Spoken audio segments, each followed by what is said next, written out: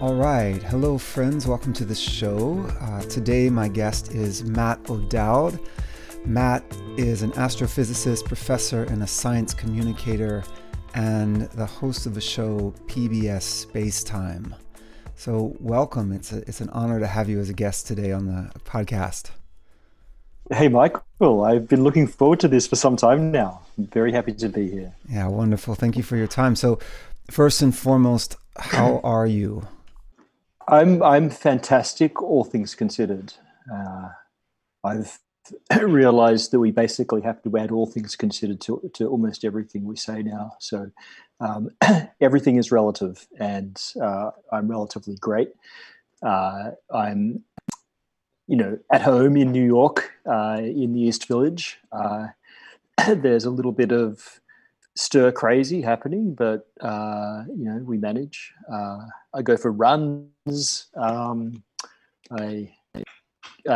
have a roof deck, so we can pretend that we get to go outside. Mm-hmm. But burning through some Netflix. Yeah, we've been binging Breaking Bad. Oh, fantastic! You finally got around to it. This is what it took. Yeah, late bloomer.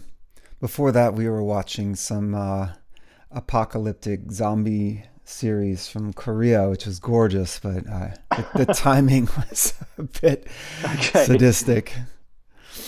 But yeah, we're up in the country, and fortunately, I was sharing before, we moved up here back in September, so it kind of feels prescient to be out of the city, especially after 20 years there.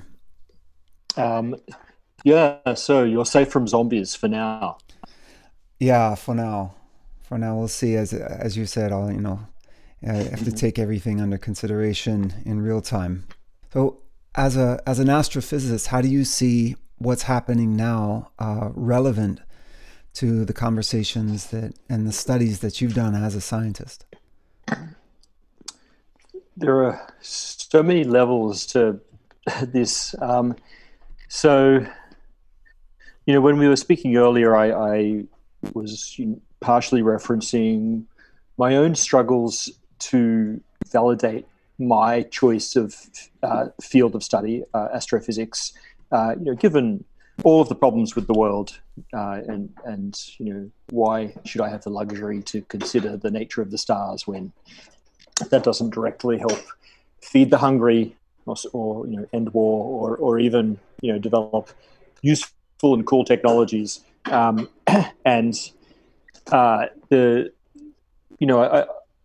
always come around to, I have no trouble ultimately justifying the notion of pure research and pure knowledge for knowledge's sake. The thing that people often say is simply that so many of the amazing wonders of our technological world came from simply pondering the mysteries of the universe for their own sake. And a fantastic example is quantum mechanics, which, whose discoveries are really the foundation of our technological electronic world. We could not have our modern world without, understanding the electron, for example.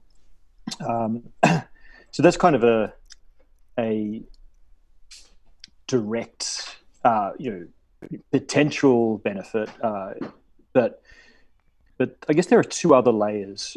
So one layer is that in the end,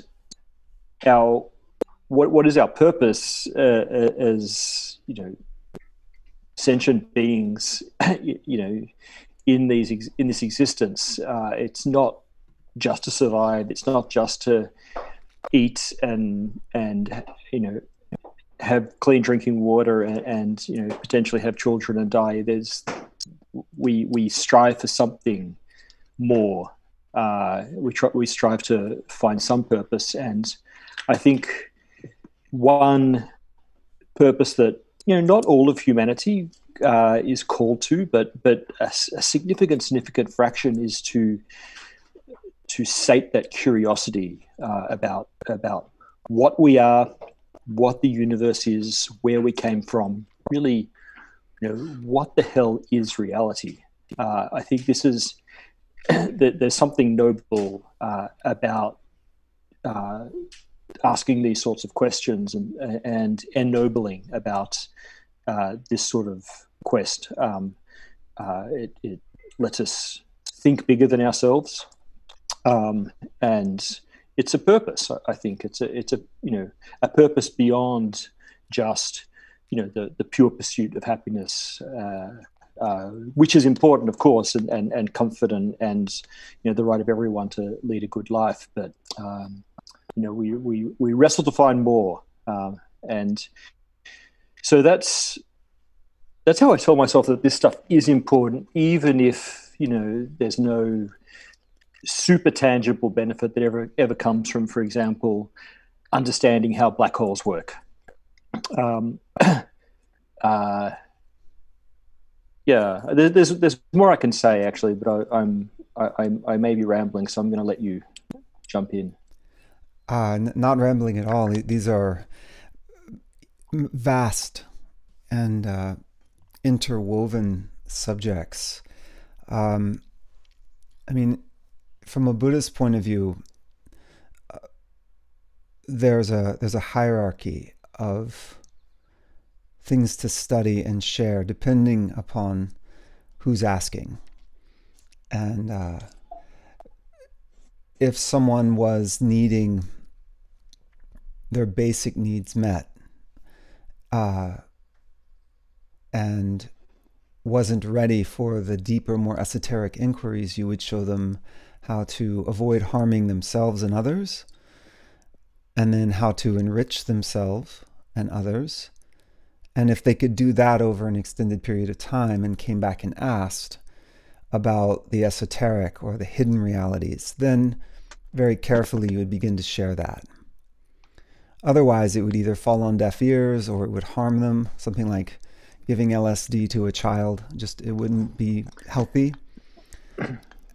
That may be true at a level, but I think the pursuit of I can only speak to directly to my experience in science, although I've at least read in other areas. But in my experience as a teacher, I see so I teach in the Bronx, and we have a lot of underprivileged students who come in. Often, they're working day jobs. They've had hard lives, or at least very challenging, financially challenging lives, and they come in and to see their eyes light up when they're in a physics lecture or an astronomy class, and they see how much more there is beyond what they might at the time see as a small world, an enclosed and enclosing environment of whatever their socioeconomic state is up in the Bronx. I think even dabbling in these esoteric inquiries, perhaps judiciously early on, I think it can give people some real drive in what I've seen. Yeah, absolutely. And the fact that generalities never apply to specifics is important. It's such a personal thing as a teacher to understand the mind of your student, and that's revealed when the student comes to class and returns to class and begins to ask questions and show their curiosities. Then we can really keep the conversation the most relevant living edge. And I agree that as a curious person, curiosity and wonder and touching the frontier of the unknown is what makes life worth living. To be in a mode of pure survival is, I guess, what made it impossible to have education of a higher order. Like if you look at the word school coming from schola and that meaning leisure, that there has to be a certain amount of free time, a certain amount of resources available for these inquiries to spread and be, engaged with on a regular basis. Yeah, very true. Coming to this question of, who are we? Where do we come from? And where are we going, particularly with what humanity has done to itself, what it's done to the ecology, particularly over the last 150 years of industrial revolution, and the stage of maturity that human consciousness is presently at. To put it boldly, does it deserve to be continued and exported, if the idea of escaping this world is possible and continuing? Yeah, my brother would say no. He would say, to hell with humanity if it can save the rest of the world. I don't believe that myself. So I guess, we talked about the value of existence. What is the purpose of being? What is the purpose of us having woken up as conscious beings? With no, not necessarily any inbuilt purpose, but only what we can find, what value we can find, if you like. But then, another equally abstract question is, what is the value of humanity existing at all? What is the value of the existence of conscious minds? Is it valuable that there are conscious minds in the universe? And it's, if we're to allow that anything has value at all, then I think it must be that there are entities to perceive that this beautiful universe and to understand it, that they exist, whether it needs to be humanity or not. I'm agnostic about, but I think no matter what degree of moral relativism you fall down, or whether you completely abandon the idea of fundamental rights and wrongs. I think the one thing that it's hard to get away from is that it is good that conscious beings exist, and my brother would say that tigers are perfectly conscious enough, but I also think there's some scale here. I think we are able to perceive and know the universe in a way that no other animal can. I'm not saying necessarily better, but in a way that no other animal can. We're able to think about, we're able to have conscious experiences that no other animal can have. And these are valuable. It is good that those experiences exist. And so, for that reason, I think humanity is worth saving. Even though we have many sins behind us, it may be that any emerging consciousness in this universe, necessarily goes through a patchy beginning. Mm-hmm. Yeah. I mean, I kind of have a foot in both camps. Both the meta view, maybe more aligned with your brothers, is seeing humanity as a virus on the planet that's seemed to have given her a fever in terms of global warming, climate change, and so now we are experiencing a fever as humans, and what this is doing to wake up our footprint on the planet as far as consumers and the cost of that consumption, what's left in the wake of that consumption, and seeing so many powerful changes as a result of this virus, as far as the effect on the atmosphere, the effect on people to stop and look at their habits, look at their addictions, look at what they've been, the hamster wheels they've been on, having a chance to come back and relate to others through eyes, ears, breath, rather than just running around all the time, staying busy. Yeah. I see a lot of different benefits to this that's forcing the inquiry in a way I don't think would ever have happened unless a pandemic event like this occurred. And, you know, these, and from a Buddhist point of view, from a yogic point of view, yeah, sorry. This all falls under the category of... I was going to agree. Yeah. It comes under the category of renunciation, like when you're forced to let something go, or you choose to let something go. For a period of time, the hand is empty. And that might disturb the psychology and going, well, what if I never have anything in my hand again? Versus, you know, being present with the fact that there's a period of time where something has died and yet to be reborn. There's an in-between stage that is usually quite uncomfortable unless someone has practiced on a regular basis to come into that experience.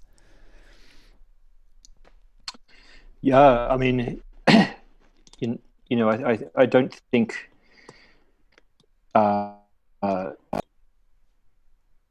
great change can happen without upheaval.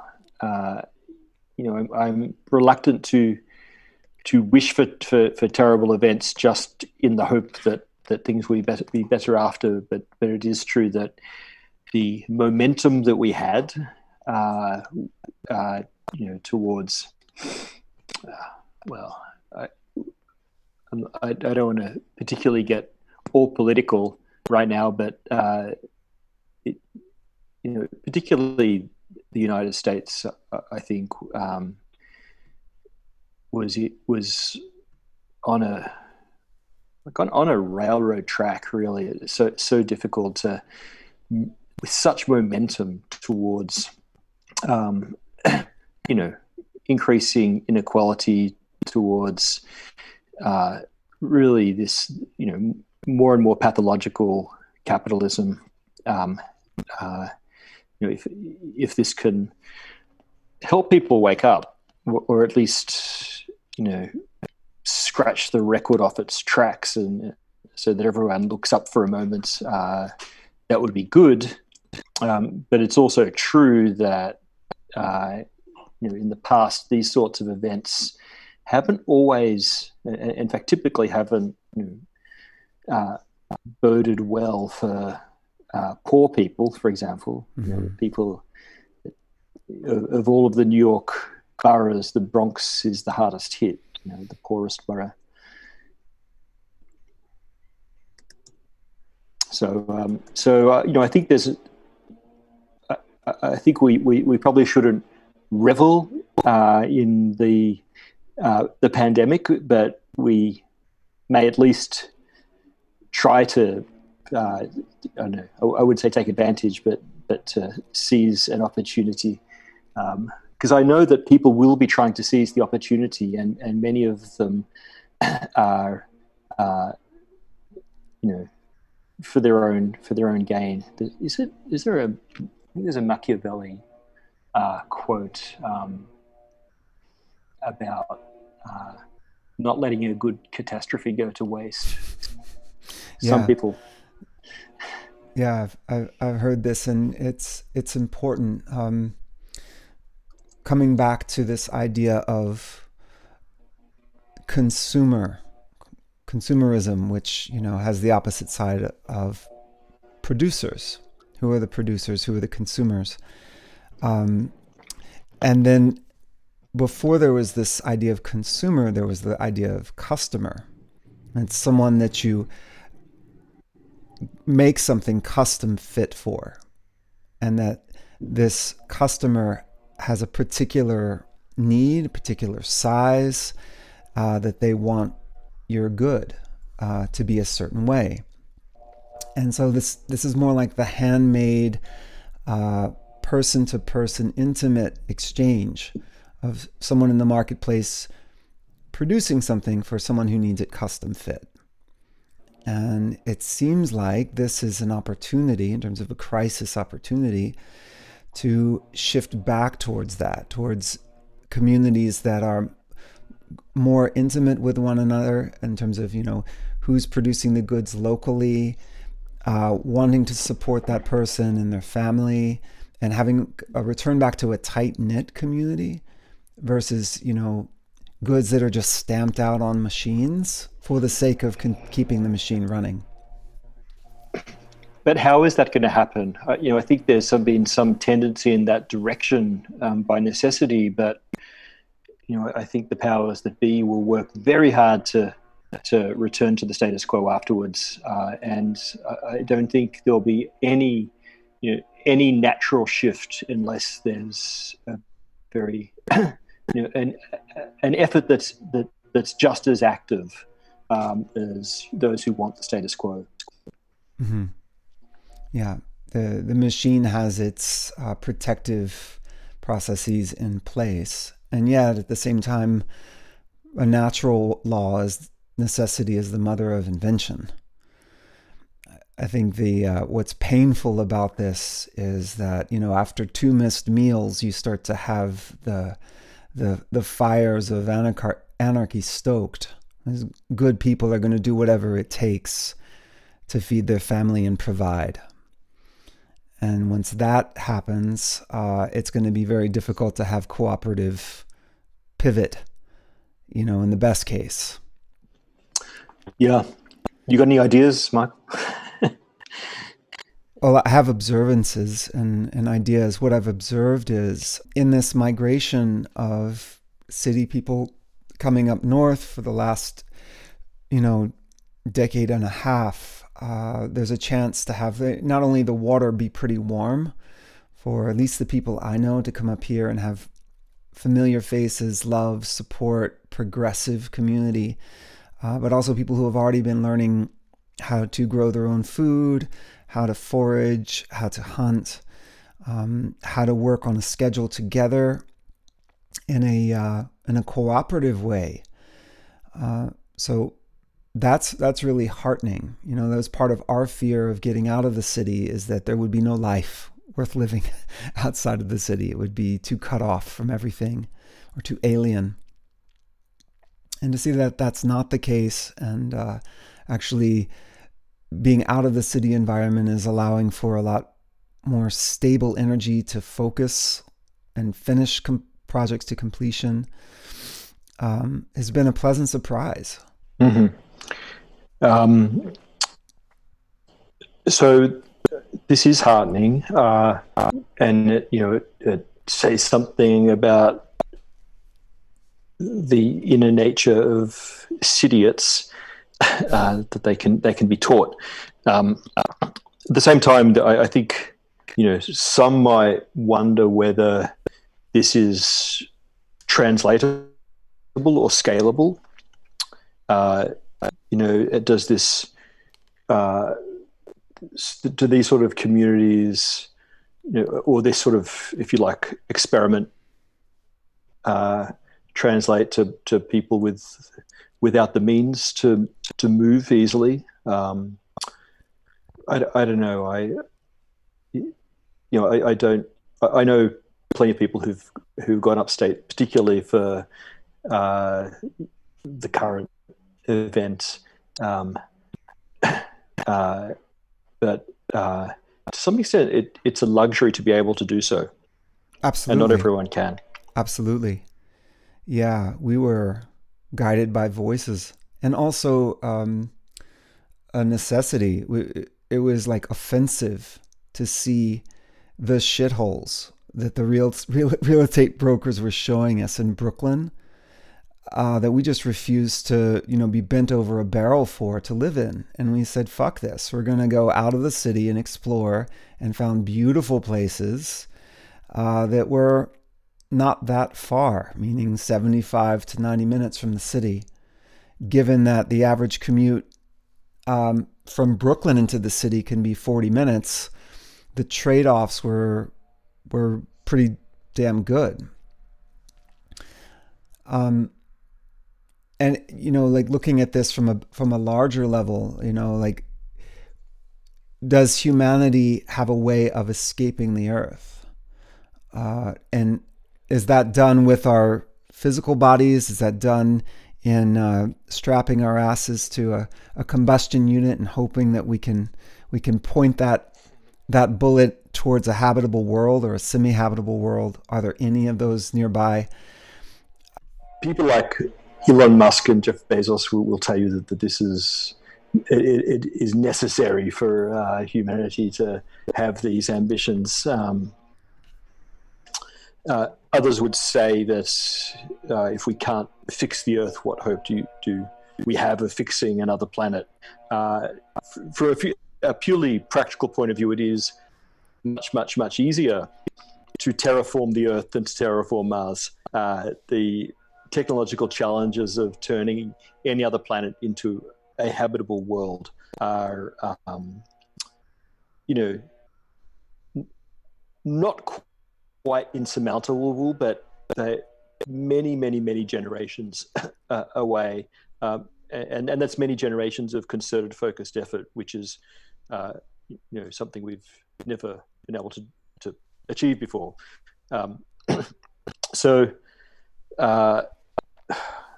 I think it's worth thinking about. I think it's worth and it's worth continuing to explore space.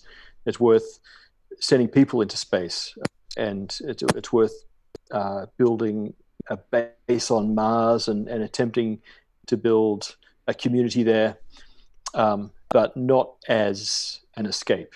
I think it is a dangerous hope to imagine that that there is another option besides making our lives good here and making the Earth good again. I think not only is that technologically far easier, it's the right thing to do. I think there is no. I think Carl Sagan said something about this that he certainly said that that the Earth is where we make our stand. Mm-hmm. So play with these ideas for sure, but we have to make our stand here. This may be our forever home. It may even be impossible, like literally impossible, to do. We can get to Mars, sure, but beyond our solar system, we don't even know yet. Mm-hmm. We know there are we know there are planets out there, but the amount of the effort to build things there, to even get a single human there, is it's stunningly difficult. I don't think people appreciate how fucking hard that quest would be. Mm-hmm. Yeah, I've heard Elon say, my goal is to die on Mars, but just not on the way. Yeah.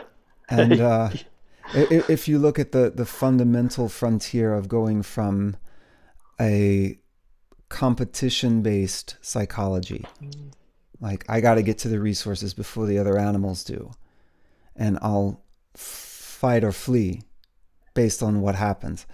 Going from that to a cooperative where we can work together, that's the frontier I've chosen to work on as a quote-unquote spiritual facilitator. How do I do that in myself first? And then through example, that would magnetize others to go, hey, what are you looking into? What are you practicing? And for me, I don't see a point, frankly, of humanity escaping the planet, whether it's through rockets, wormholes, or, shifting into silicon-based life forms that could still be wiped out by an electromagnetic pulse. I don't see a point in those efforts until we've got our inner technology, our inner shit together, I don't see a point. And I agree Yeah. that, it never really made sense to be in awe of finding a drop of water on another planet, and then a microbe in that drop of water, when we are living on a planet full of life and we treat it like a garbage heap. Yeah, that's a good point. I mean, the value of finding that microbe from another world, it's not just about the microbe. It tells us about uh, where we come from. Also, it tells us, right now, one of the biggest questions we have is uh, how did life arise at all? Uh, is it extremely abundant in the universe, or is it impossibly rare? Um, are we alone in the galaxy, or in a million galaxies? And all of these are possible.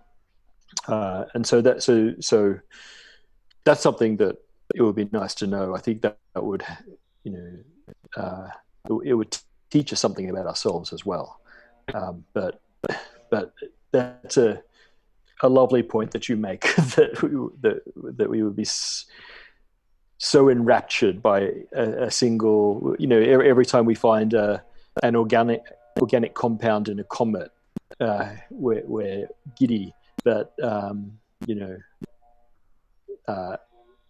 vast tracts of the Amazon rainforest burned down, and with it, previously previously undiscovered life forms that now never will be discovered. That is happening right now. It's hard to have all the perspectives at once. Yeah, and that it is a unique perspective. The respecting the spectrum of consciousness and circumstance that beings are in,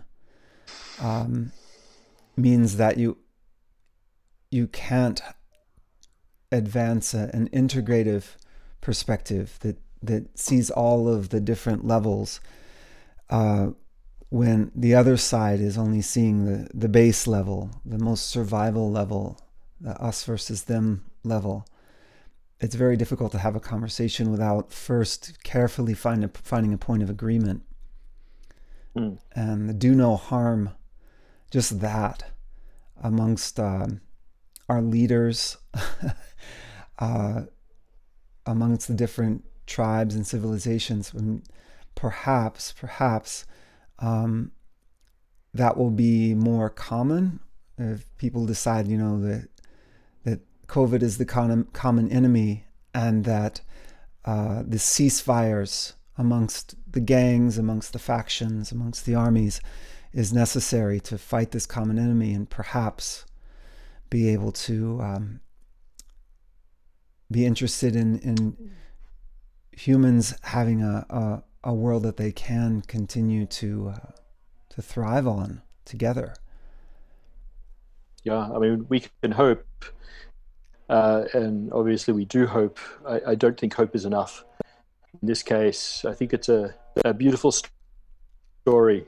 I think this is the plot of the graphic novel Watchmen, where the supervillain Ozymandias causes an enormous disaster. No spoilers, but the aim being to bring all of humanity together against a common threat. And in the story, it worked. But because we can see, all of our inner storytellers can see how the nice ending can be reached. From we like to see these narratives. We think in stories, but will it? I mean, we don't know. We can't just trust. I think that destiny gave us a disaster just so that we could all be friends again. I think maybe the COVID event is an opportunity for this. I think it could be an opportunity for this, but only if people who want it make it so. Most of my perspectives are skeptical that there will be a uniformly positive outcome. I don't think that is possible. But a push for humans to adopt and evolve. I am interested in being a part of that support mechanism as much as it is possible, and in all humility. So I have a pivot in the conversation. I was speaking to an astrologer friend about the news when it was confirmed, when we actually had a picture of the black hole at the center of our Milky Way, and what the perspective, the shift in perspective would be when that had happened amongst the astrological community and amongst the astronomy community, given the other sea changes that happened in human consciousness when it was discovered that the Earth was not the center of the universe, not the center of the solar system. That we, every time we have one of these great confirmations that our old model needs to be upgraded. This was a big one that I hadn't really heard too much commentary about after the discovery. What is your view on that, given that we've got a black hole at the center of our home galaxy? Okay, so black holes are fairly central to my research. So it had some interesting effects on me and my colleagues. The first thing to say is that we never doubted that these things existed, or at least we haven't doubted it for a couple of decades. The evidence has, the evidence of many different varieties has been too strong. But there is something incredible about taking a photo of something, to have that type of very visceral validation. We're used to, there are expressions like, until I see it with my own eyes. Okay, so there's something about seeing something that gives you this intuitive sense of its truth. But one of the purposes of science is to develop other ways of seeing that, besides the eyes, and other ways of being sure of, the various truths of the universe. So we develop, often quite long and complex logical chains of reasoning and experiment and observation that lead us to conclude facts about things that are entirely not visible and never will be visible. For example, the subatomic world. But we're so sure of some of these facts, like the existence of the electron. No one's ever really seen an electron. But we have these sorts of sureties, and then all the theories surrounding some of these ideas. Why? Because we throw test after test after test and develop this global consistency in whatever model it is. In the case of black holes appeared really first in Newton's physics, but then more accurately and inevitably in Einstein's general theory of relativity. And scientists worked for decades to find a way for them not to exist, because they seemed like a pathology of the theory. The idea that you could have these regions of infinite density, or these points of infinite density surrounded by this inescapable bubble. But as time went on, we threw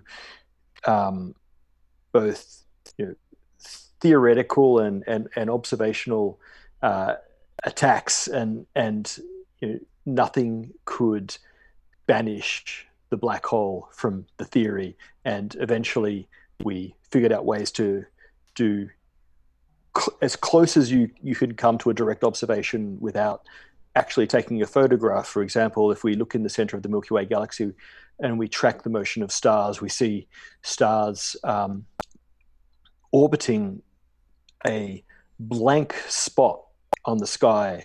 If you look at infrared wavelengths, you see these stars crawling in and then speeding up and slingshotting around a point where it appears that nothing exists, and you can, but we know that something is clearly gravitationally interacting with those stars, in the same way that the sun would slingshot a comet that fell in from outside the solar system. And so this and various other lines of evidence mounted until there was no consistent story but for the existence of black holes. And for them to not exist would have, caused a lot of pain. It would have been very inconvenient for a lot of our ideas about how the universe worked, simply because all of the foundations, they didn't depend on black holes, but they pointed to the existence of black holes, and so them not existing would have told us that our foundations were very shaky, but they're clearly not shaky because science is the science of general relativity, the theory of general relativity, is just so damn successful that we end up having this sense of knowing, like we see the consistency of the structures that can only happen if there's a real underlying truth to the theory. So that theory predicts the existence of black holes, which is why it was possible to spend hundreds of millions, a couple of $1 billion trying to take a photograph of one. We expected to see a black hole when that photo was taken, but nonetheless, actually seeing it still felt like a relief. I'm sure vastly more so for the team who made the picture. It crystallized, I guess. It crystallized this more abstract type of knowing that we tend to have in science into, the type of knowing we have that the moon exists because we can see it. Mm-hmm. Yeah, it's a powerful mirror as well in the Eastern traditions of the braiding together of destruction, creation, and the enduring, or what is preserved, and that these things cannot be separated. That now at this time, 2020, we're looking at, it seems like a sea change, like on the level of BC, AD, and now like, I'm going to call it after C, after Corona. And those events, this confirmation, visually at least, of black hole at the center of our galaxy, and the eating of the old, right? There's no going back, but now this opportunity that's a bit too close to the initial trauma of the virus, of the discovery, of the ripple. There's an opportunity to create a new world from the energy that is now like being ripped away from the old, which of course will be is traumatic and will be traumatic. But for those with enough influence and vision, there's a possibility of creating something new that can endure. I've heard a lot about the, I don't know how much you buy into this stuff, but the idea of ages, where a patriarchal age is coming to an end now during our lifetime, and a shift back towards the matriarchal, back towards the ability to see ourselves as a part of nature, as opposed to being there's man and then there's nature. This is starting to really seep into many different levels of human consciousness now. What is your perspective on those kind of masculine to feminine shifts at this time? I tend to less think, of the mind in these gendered ways. I think it's a valuable tool, to think about the different aspects. I think there are gendered stereotypes about certain ways of thinking, and I know that these have been used to usefully structure a lot of our ways of modeling, the mind and consciousness and whatnot. Certainly the idea of the goal-driven sociopath, many of whom rule our world today, is a very masculine idea if you want to divide things that way. And I think it's a very shallow way of being. I think if we're getting smarter, as I might say, or if our minds and consciousnesses are evolving, then we have to start to see that these very weak and narrow ways of moving forward are doomed. I mean, they're dead ends. I think more encompassing perspectives are necessary. I think we're now coming to understand that the world, that people, that societies and cultures are incredibly complex and nuanced, and that there are not simple, brute solutions. I don't know if so. That I think that's my stance, is that whether we need a more masculine or feminine approach, I don't know, but I think we need a careful, nuanced, considered, but also empathic. I mean, that approach. I think empathy is part of having a nuanced view, having taking into account the minds of others in your calculations, in your modeling of our very complex world.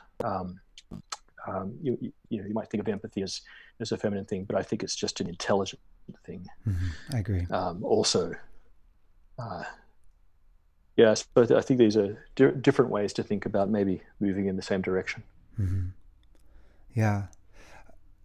So I have one more question for you, and this might be the most important one for me personally, which is,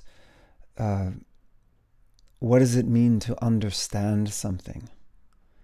And if I pivoted off of this idea of, the scrim of masculine, feminine polarity, I've had it modeled this way, that if you imagine a sailor on a ship holding up their net in front of their eyes and looking at the sea through that net, that's an illustration of our left hemisphere, or our masculine side, a way of chopping up the world into a wire frame and saying this is quadrant X and this is quadrant R, versus dropping the net and having an experience of beholding directly without division, a living experience, right? Awareness. And that's more about the right hemisphere, the ever new, the part of our consciousness that does not speak, that is unadulterated. And then we're looking for this balance of the two without bypassing the trauma or the mistakes of the old perspectives, lest we repeat them again, right? But at the same time, not throwing out the baby with the bathwater. Logic, language, knowing what's what is extremely helpful. Otherwise, how would we orientate ourselves? How would we carry on the learning of the past generations? So, from your perspective, what does it mean to understand something deeply?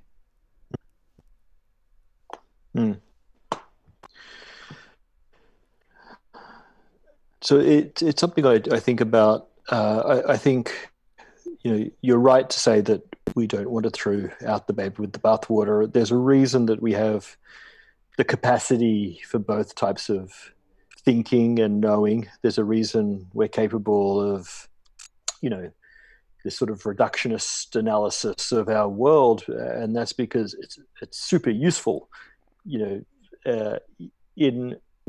a very real way, the world is made of parts, and our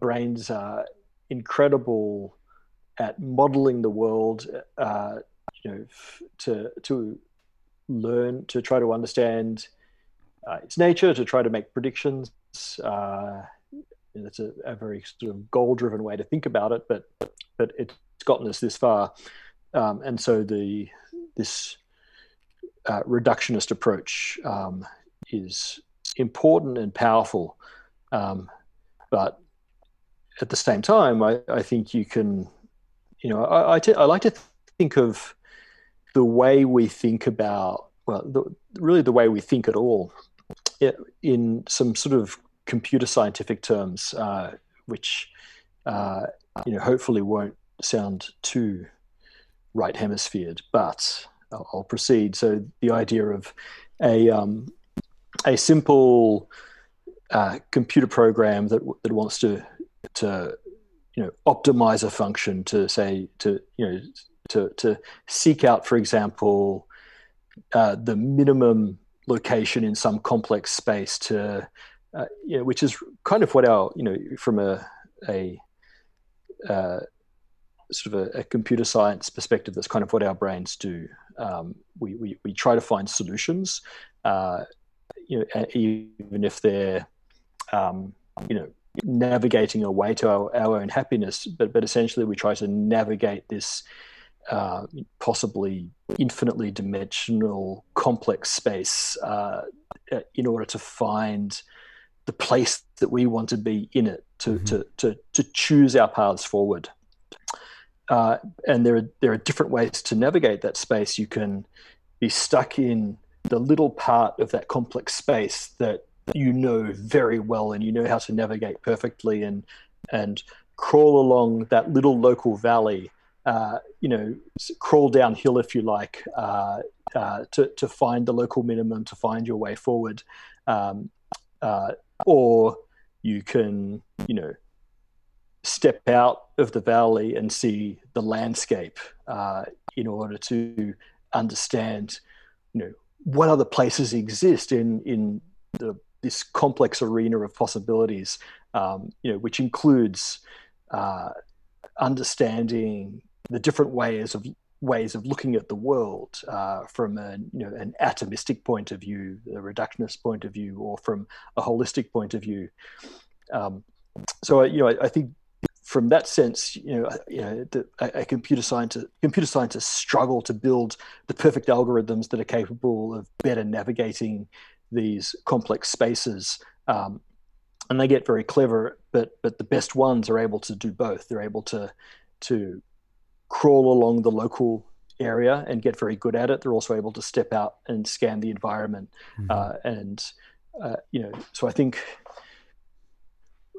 we are the most complex computational devices that, as far as we know, exist in the universe. Maybe there's better, but from that very, I think I might get to the same viewpoint that you would, which is that acknowledge the complexity and try to embrace it all.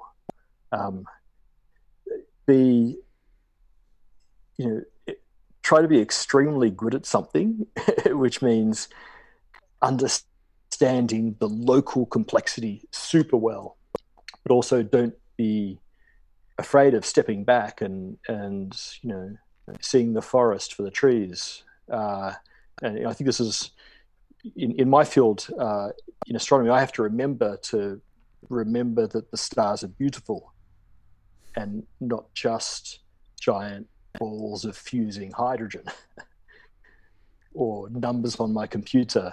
More to the point. Mm-hmm. Yeah, this is what presently mindfulness means for me, is this marriage of the gestalt, the global, the forest, if you will, and the particular, and the perspectival, and the narrative, and seeing how they can exist together harmoniously. I found that that the plant medicine intelligence is not for everyone, but for many, a powerful ally in bridging that divide and quickening that maturation of understanding of increasingly complex, mutating systems that we are a part of.